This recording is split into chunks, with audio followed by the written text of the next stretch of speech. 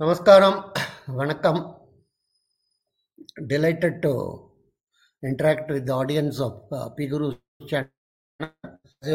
I'm happy about it because they are very, very perceptive and their comments are very useful. Thank you. Today we will look at the issue of the nomination of Draupadi Murmu by the NDA as the presidential candidate. After consultation with various groups and parties, I am sure they would have arrived at this consensus and it has been announced. And if you ask me, many experts may not have realized it. It's a massive tectonic change in the Indian polity as well as in Indian society. First and foremost is Draupadi Murmu belongs to Santal tribe. She comes from Odisha.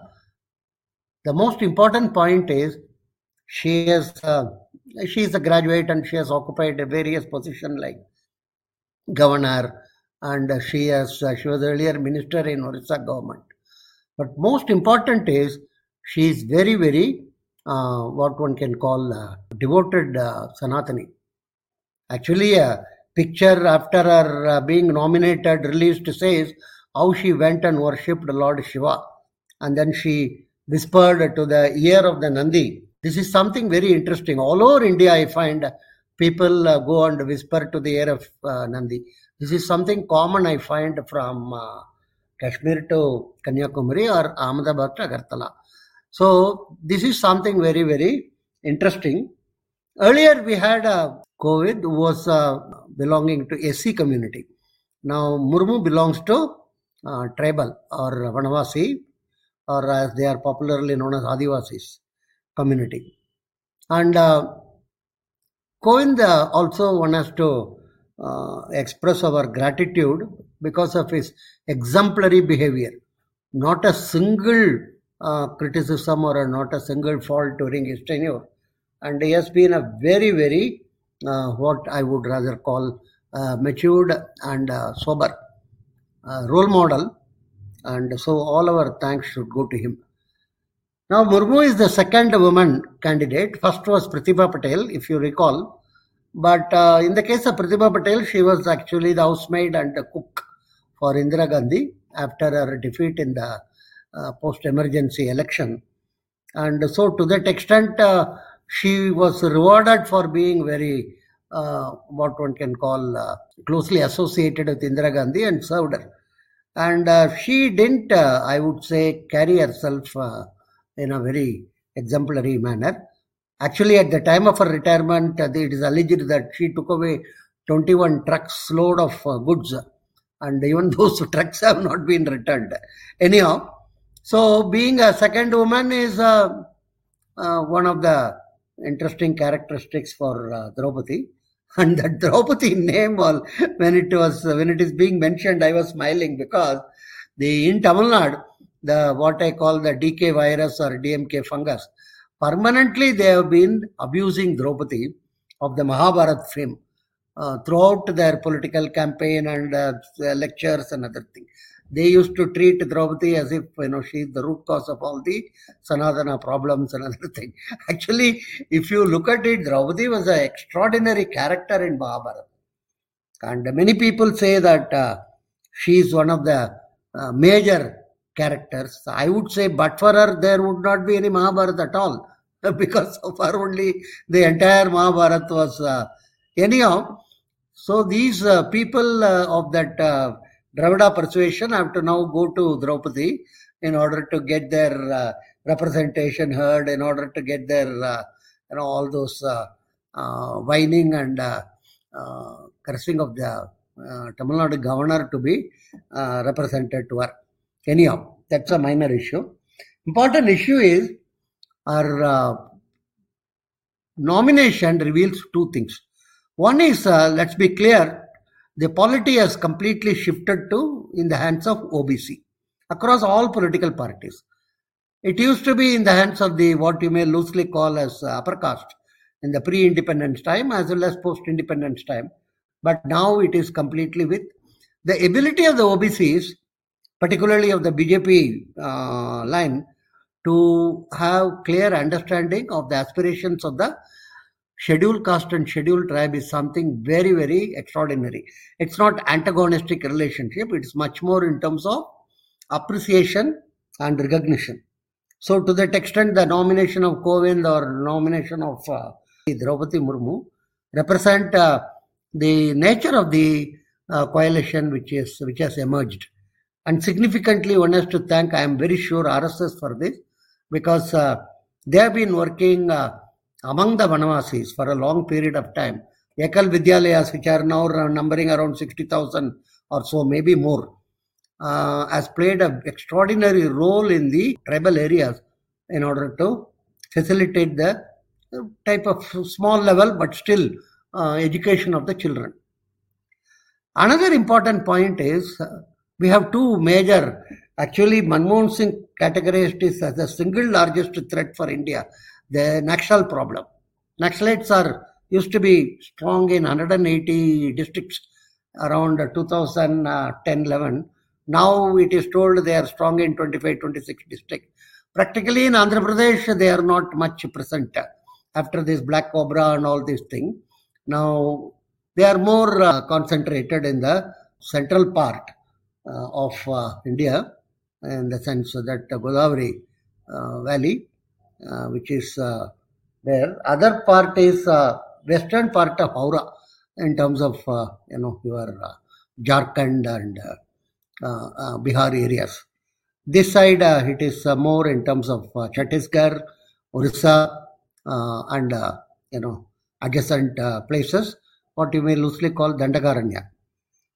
Now, she comes from Orissa, and the Naxal movement will have a significant amount of an impact due to her, because she is going to be the supreme commander of our armed forces. Let's be very clear about it. So they will have to answer the questions of the cadres belonging to the tribals whom they are supposed to represent and fight about the supreme commander and whose armed forces are going to deal with them. This is one interesting thing which is going to take place. And already, of course, their ideology all over the world has failed, and this Maoism is not being talked about everywhere, including in China. The only place where communism is having some amount of discussion is North Korea, where that fellow comes out every periodic once a week and then fires a rocket and goes back. And other places, as I always maintain, that Daba outside JNU and a couple of chai shops in Kerala. That's all. Anyhow, so the Naxals are going to have a difficult time in terms of explaining to the new recruits and youngsters about this issue.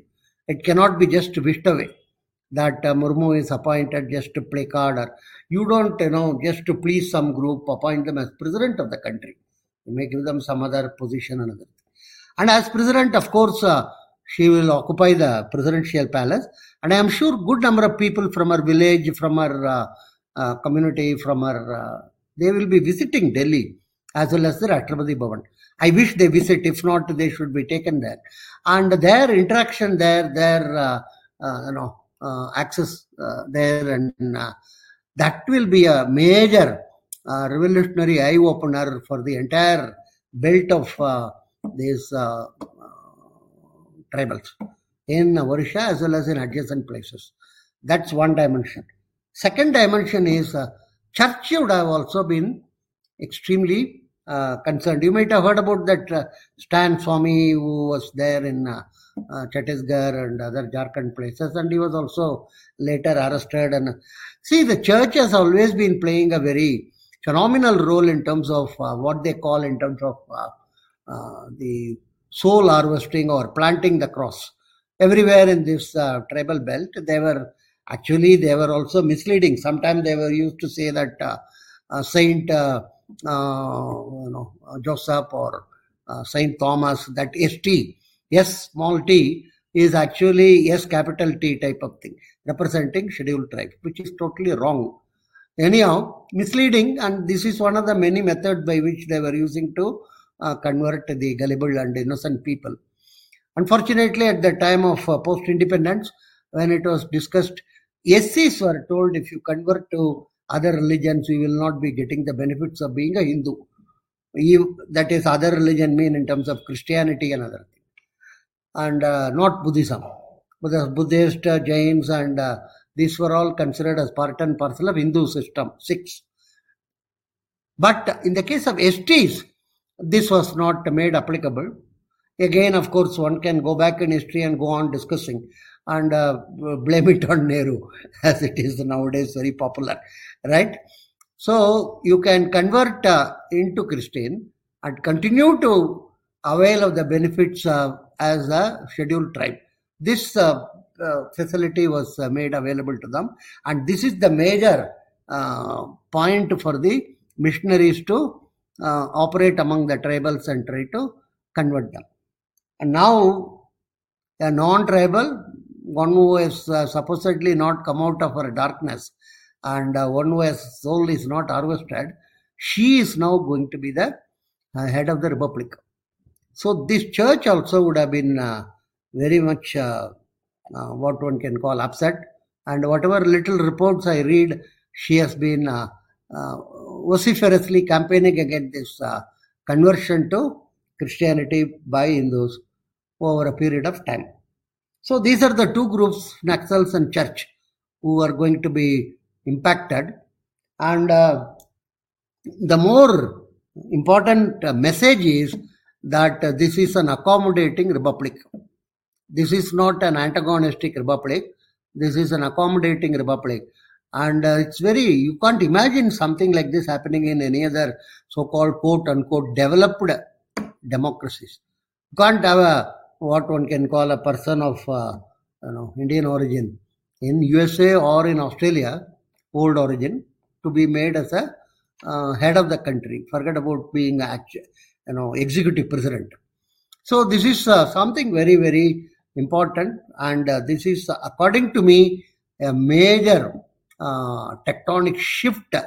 It has clearly shown in our polity as well as in our decisions. Of course, people say that Modi ji is responsible for it. It's not a one-man decision. Let's be very clear about it. Large number of people in BJP and the supporting parties would have to be consulted, and their views have to be taken and other thing. And so this is something which is a very, very interesting thing. The general ruling group in the polity has accepted the need for having a scheduled tribe person to be the chief of our armed forces. It's very, very, I can't, I have not come out of that, what you call joy or whatever you call it, dream or something.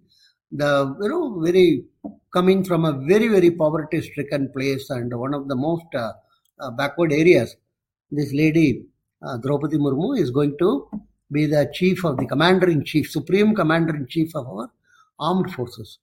Everybody has to salute her and everybody has to give enormous amount of recognition to her. And I am very, very confident, given her background, given the nature of the training which has been adopted by her, given the nature of her experience, she will carry herself in an exemplary manner. And this decision is a major breakthrough decision, if you call it. In the next 10-15 years, when history is looked back, people will say that the decision to have Draupadi Murmu as our president is one of the major, what one can call cutting-edge decisions. And time for a tectonic shift. And thanks to the matured politics and the matured type of decision making. Thank you.